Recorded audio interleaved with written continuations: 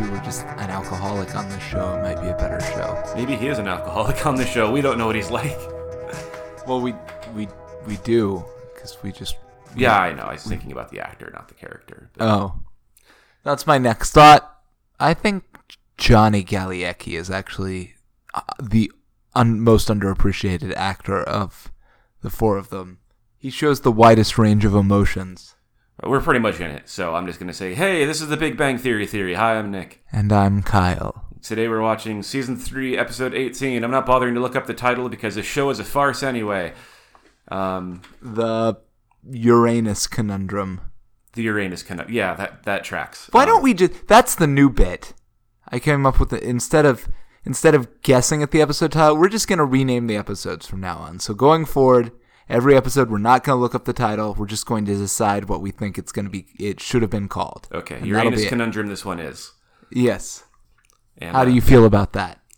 I feel about as positive about it as I do any of the episode titles. It incorporates a direct reference to the episode, so that's nice. It does not hit on any bigger themes of the episode, so it wouldn't help you understand what you were watching. That's what you think until you realize that this whole episode is just about Sheldon having his head up his butt. Oh my goodness. Although that's also true of every episode. I guess we're dealing with it a bit more directly in this episode. So we should get right to the quick summary, because it's pretty simple too. The show has basically done away with B plots, so we don't have to worry about those anymore. That is weird that they just got rid of those, yeah. Yeah. But anyway, it's Leonard makes Sheldon aware that he has won a very prestigious award at the university, which Sheldon is very excited to receive, and at the same time very indignant because he believes that he should have gotten this award years ago anyway. But he's nonetheless excited to receive it, except he learns that... upon reception of the award, he has to give a speech. And he's so terrified of public speaking that he would rather just give the award back than accept it and have to give this speech. And so the crew all decide to be his team of helpers, his X-Men. But because Sheldon's last name is Cooper and starts with a C, they wouldn't be his X-Men as much as they would be his C-Men. A joke which comes up a couple of times. And so, yeah, they go about preparing him for this speech, and that's the whole focus of the episode. Penny is the fashion consultant. Raj is going to help him meditate to get over his fears. Not racist at all. Not racist at all. Leonard is going to give him some psychotherapy to help him overcome the deeper-seated reasons that he can't speak in public. Wallowitz very openly is just a dick and says, I want nothing to do with this, and doesn't help him at all. It's funny. I wonder if that's just that they're like, we timed it. We only have time for 3 bits in this episode. Yeah, we got 3 beats we can hit. No one likes Wallowitz anyway. So, and they all do go through their various roles. Sheldon ends up in a snazzy suit. He realizes that Leonard is such a crumbling mess of a human that if he's able to get through his days with any sort of healthy amount of functioning, that Sheldon believes that he should very easily be able to give this speech. And Raj, he doesn't really learn anything from the meditation. I want to talk about a little more about that later, but he doesn't really seem to get anything out of it. He does move on to do his speech. He does still feel nervous. Leonard introduces him and continues to have a meltdown about how his own mother didn't love or appreciate him enough while introducing Sheldon. And while that's going on, Sheldon, to deal with his anxiety, Penny just starts feeding him wine.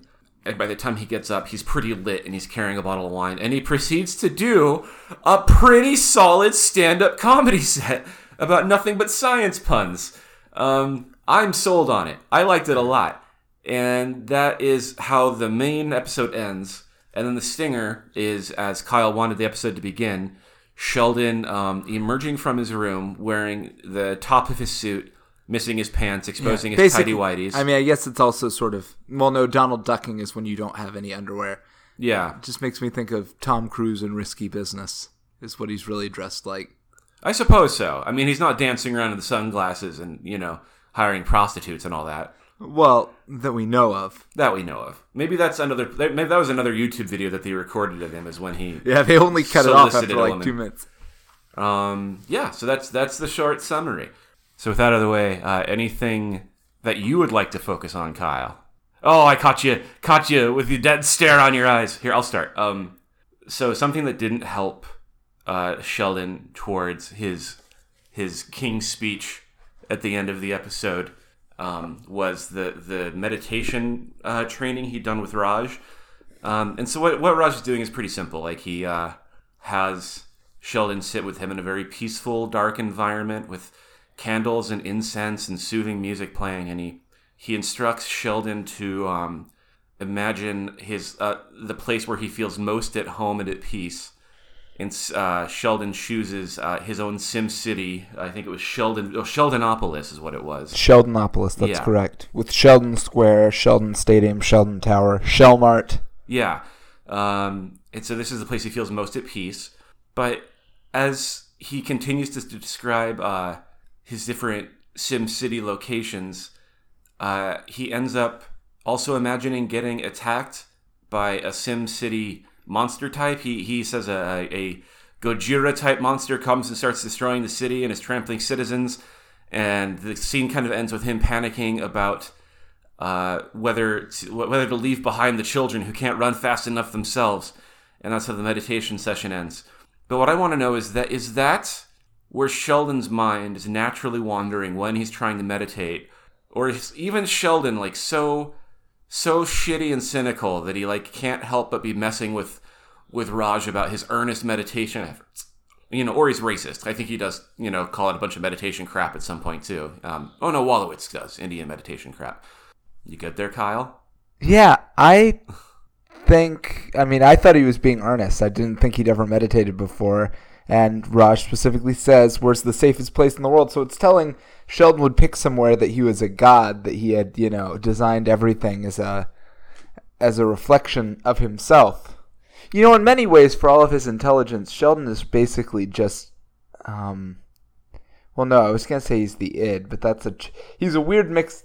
I don't know. Are you about to say he's a weird mix of the id, ego, and superego? Because that... Well, one of them I was going to say, it's like he's missing one, but that's not true either. So, I don't know. He's the most fully actualized human being who's ever lived. That's the problem. I don't know.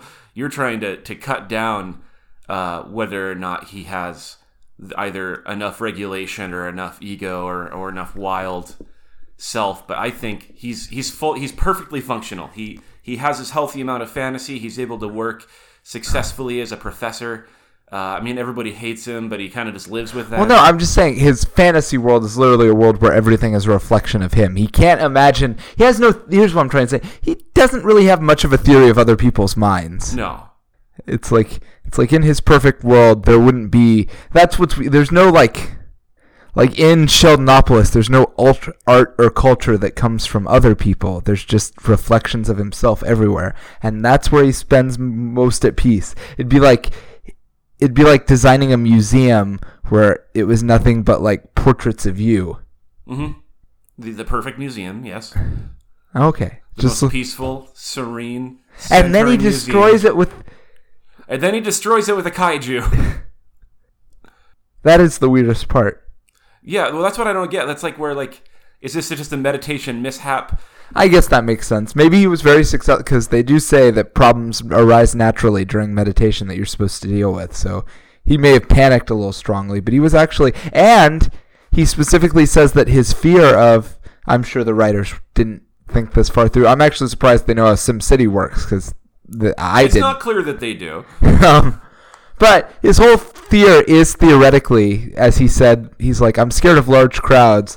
Any crowd large enough to trample me constitutes a large crowd. And what really is Godzilla, if not the manifestation of something that tramples you? So you think that when he was meditating with Raj, that he was actually encountering one of his own deep-seated fears in a very literal form in Sheldonopolis? Yes, because what is Godzilla really, as we know from watching 87 movies, but he is just a reflection of nature that is judging mankind for its sins. Mm-hmm. Sort of like the audience of the world watching Tokyo and judging it.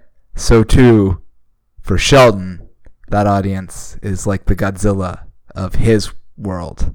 And his audience disapproves of Sheldonopolis and must destroy it. His Tower of Babel reached I'm just too saying, high. Yes, you can make it all work. Okay. It's his hubris.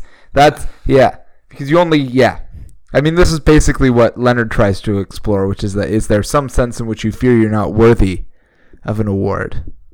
Yeah, well, that was fun, though, because, like, Leonard does bring that up, and then Sheldon's answer is so obviously to be like, of course not! I know I deserve this, what's wrong with you?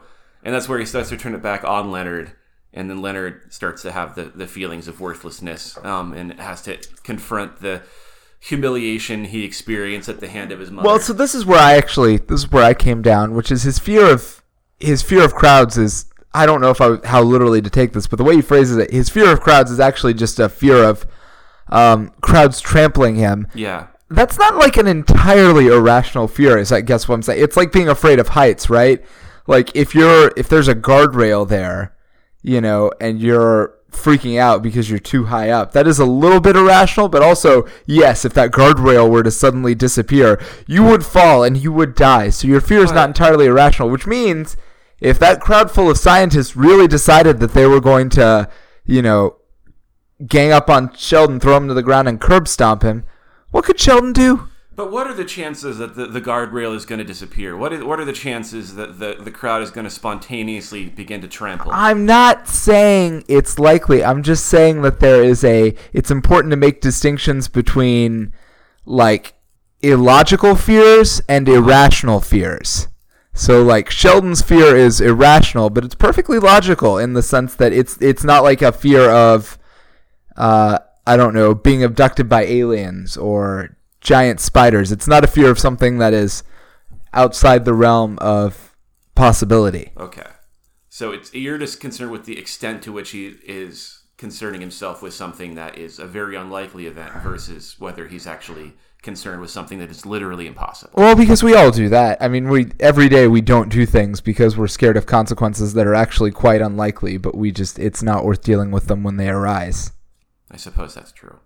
Yeah, it's true. Okay, geez, sorry. All right, I agree with you wholly. Thank you. That's all I wanted. Okay.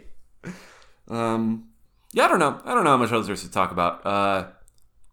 I mean, I could go on and on about drunk Sheldon delivering his speech/routine at the end.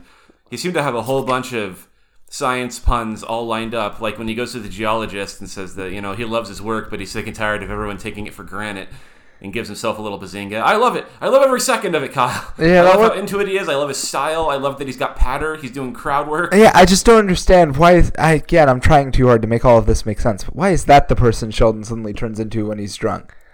Maybe that's who he wants. Maybe he inside wants to be a charming person, and that logically he understands how to do it. What it is to be like loose in a conversation and to move from point to point. But this is where I think maybe his super ego has been taking over and not allowing him to exercise his fully schmoozy, smooth side. Or not. Your eyes are going dead right now. I'm trying to process what you're saying. I'm just trying to say maybe this is what he was really like if he could ever loosen up, and the alcohol is letting him do that. Yeah, the last time we saw him get super drunk, he was playing L'Chaim on a piano. It's like he has some repressed dream to be an entertainer. Don't we all?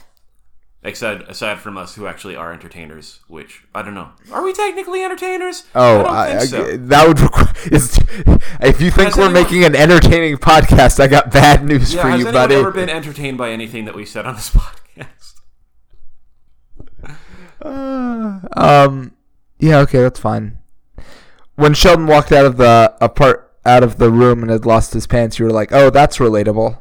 Oh yeah, I definitely lost my pants from Walter. Nick's Oversharing Life Stories. It's Nick's Oversharing Life Stories time. Haven't sung the song for a while, and I just really wanted an excuse to do it for this time, but I'm done. Well, the problem here, though, is that I can't really share this Oversharing Life story because I myself am so unaware of most of it. I just know that I think it was a New Year's Eve. I was with a bunch of close friends, and there was drinking, and I don't even say overindulged. I think that wouldn't be putting it. I indulged as I intended to, which led to some natural consequences. You mega indulged. Such as loss of consciousness and short-term memory. I was told the next day, though, that my friends did have to carry me on their shoulders and force my pants onto me because I kept trying to fight them off like a petulant child. And that sounds like me. That's fine. I believe that. Sure, say I've never seen you so drunk you can't keep your pants on, and I'm a little disappointed about that. Won't lie. I think I've tried to move past that part of my life because as much fun as it is to lose your pants from having too much of the good times, having to spend half a day picking up the pieces and thinking about where your life is going, I don't know if it really makes it worth it. Yeah, that was the part you drove all over town trying to figure out where your pants had gone. Yeah, I got to be, I was like it was in a noir novel.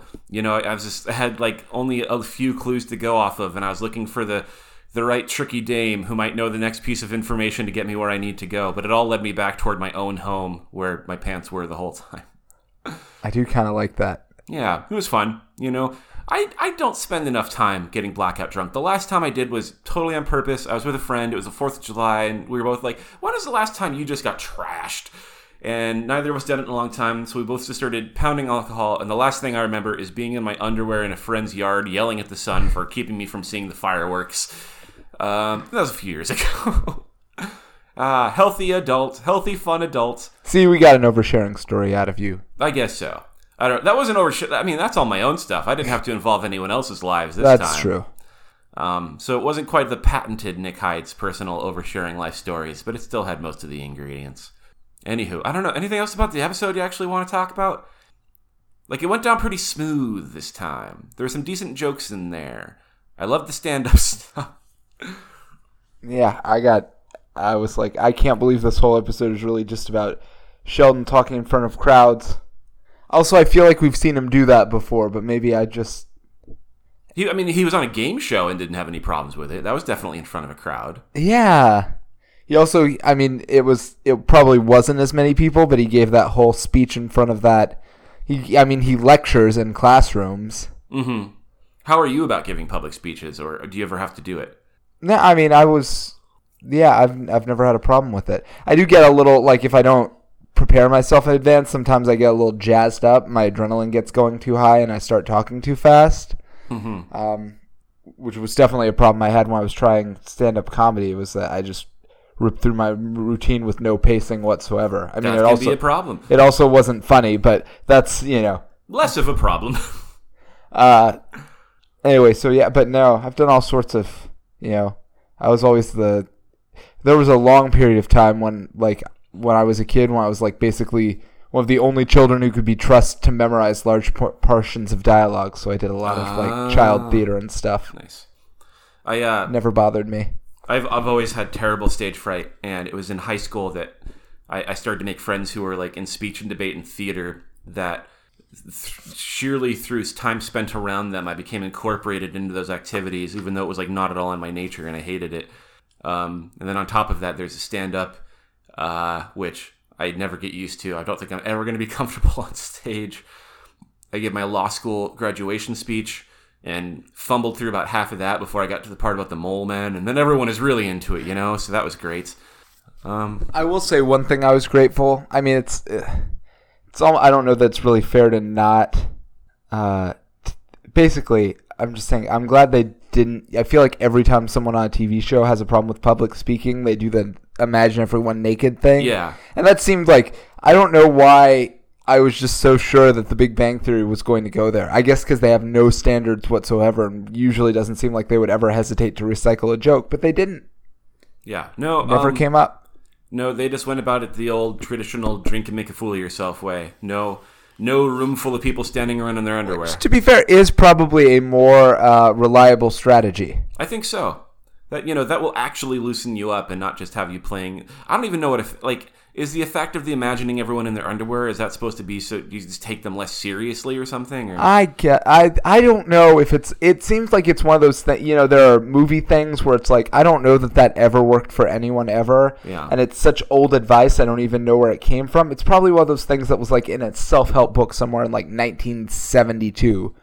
And those pre-Star Wars years when everything was godless. Yeah. And science hadn't been invented yet. The darkest of times. We should probably start wrapping up and get to our nerd things. But hey, we're on Facebook. It's great. Check us out. I don't know, whatever. Woo-ha. Let's get to our nerd things of the week. Kyle, do you have one in the chamber, or should I go first? All right, I'm on it. My nerd thing of the week, I kind of worry, isn't really specifically a nerd thing, honestly, but I love it so much that I wanted to bring it up anyway, which is I recently noticed that the series Party Down was available online again. This is a short-lived show that I think originally aired on the Starz network and has, I think, well-known, but at the time lesser well-known actors in it who I really like. Adam Scott is the lead role as a... So the show, it's all about a catering company that consists mostly of Hollywood aspiring acting and writing types. And so Adam Scott as the lead is someone who had a modicum of success and had a very widespread popular commercial he was in that people recognize him from. But he is at the point in his career where he hasn't had any recent successes and is ready to drop out and just focus on working and living his life.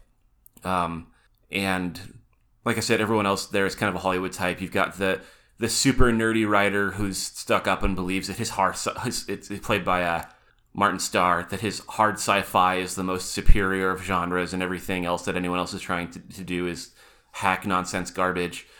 The love interest is played by Lizzie Kaplan, and she is an aspiring stand-up comedian who keeps getting gigs that get canceled last moment and is being kind of jerked around by the Hollywood system. And Ken Marino plays the team leader of the Party Down caterers. And he is not in any way a Hollywood type. He's just a very earnest and hardworking failure who's trying his best to lead this team. And so he can. His original ambition is he eventually wants to open his own Super Crackers franchise, and it's all building toward that. But it's a show I really liked before moving to LA, and now that I've lived here for a few years, I like it that much more. I was going to ask, I was like, do you feel like they nailed those stereotypes more now that you've lived here? I don't think my view on the stereotypes has changed at all, but it's just like having sort of lived that life now, except not in the way they are. Like, I came out here and I was like, I want to focus on comedy stuff. And then I fucked up and I immediately like started focusing and getting a law job again. Cause like, I think I am just absolutely miserable being unemployed. I can't do it. And so I found a job, and then I got a real law job, and my comedy stuff went to the side, and law job stressed me out, kind of made me miserable. And so I ended up not doing any of it. But these people, they're all catering. They're picking up the work where they can. They're staying hungry because they don't have any security or success, and they're really just trying their best to grind through and work their way up. And I feel like that's an experience that I kind of have missed out on, which I know isn't pleasant, and that most people are trying to get away from. But I don't know. I think maybe I need to live the real struggle for a while so I can appreciate what I have and try to refine my talents in a terrible crucible of life experiences. Party Down, pretty good. I'd watch it. It's great. It's available on Hulu right now for who knows how much longer. And it's easy to watch. It's only 2 seasons long, 10 episodes each-ish. It's great. Really well written. The jokes have more or less aged well. There's some insulting terminology that is no longer acceptable 10 years after the fact, but I guess that's my very vague trigger warning. But it's overall really high quality show. It's kind of unfortunate that it was short-lived, but at the same time it's a blessing because it didn't have a chance to really get stale or anything like that. And part of the reason the show ended is a lot of the big actors went on to do bigger and better things. So it was like a real success story about these failures. It's really nice. All right, that's it. Kyle, your turn. Thank you. I'm reading my way through the back issues of a comic book called JLA. JLA stands for Justice League of America, so you may have heard of them. They're the most iconic. Well, it's weird. Nowadays, I feel like people would say maybe the Avengers are more iconic, but that's literally, unless you're like a Gen Zer, then you probably don't remember that. But there was definitely a time when no one had heard of the Avengers. A lot of people had heard of the X-Men, but if you were actually in the comic books, and like the superhero team, of course, was the Justice League, which was because they had Batman. And if nothing else, if it wasn't like the team you had heard the most of, it was the one that had the most people on it that you knew who they were without having to be told. And JLA was like the reboot of it because it had gone through a bunch of different like versions and incarnations, like because from like the classic Silver Age sort of like silly version, sort of through like the Super Friends version to, you know, the weird 70s and 80s version where they tried all sorts of different reboots. And then in the 90s they brought it back with Grant Morrison.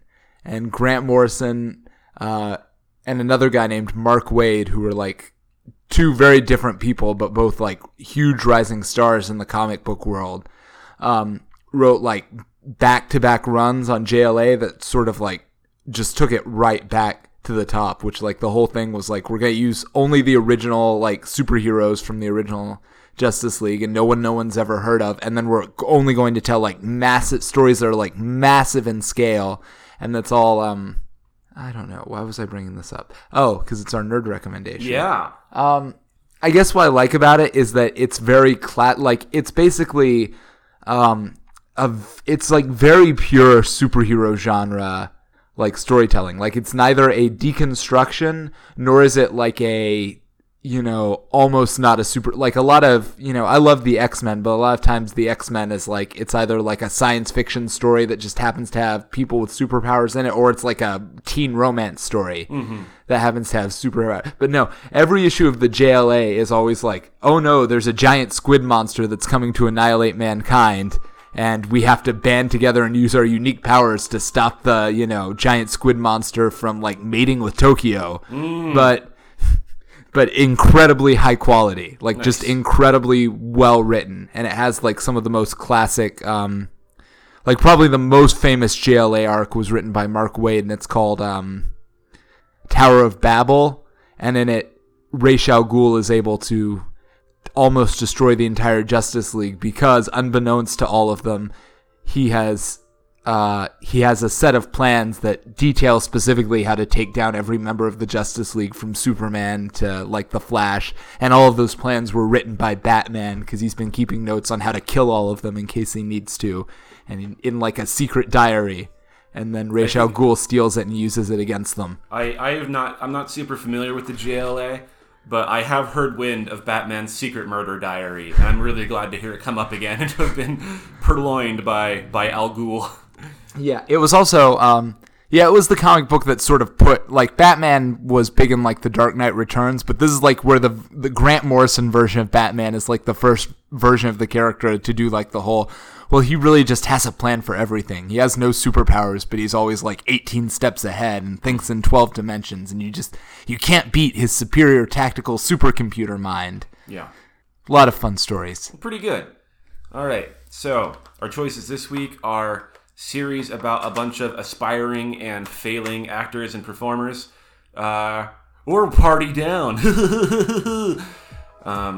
Waka Waka. Yeah, I don't know. I feel pretty good. I feel like we survived this one pretty well. Yeah. Cool. I don't know. I don't know what you want me to say. I don't feel ready to end it. I don't know how else to end it, though. Well, we don't... I love you. Oh, well, thank you.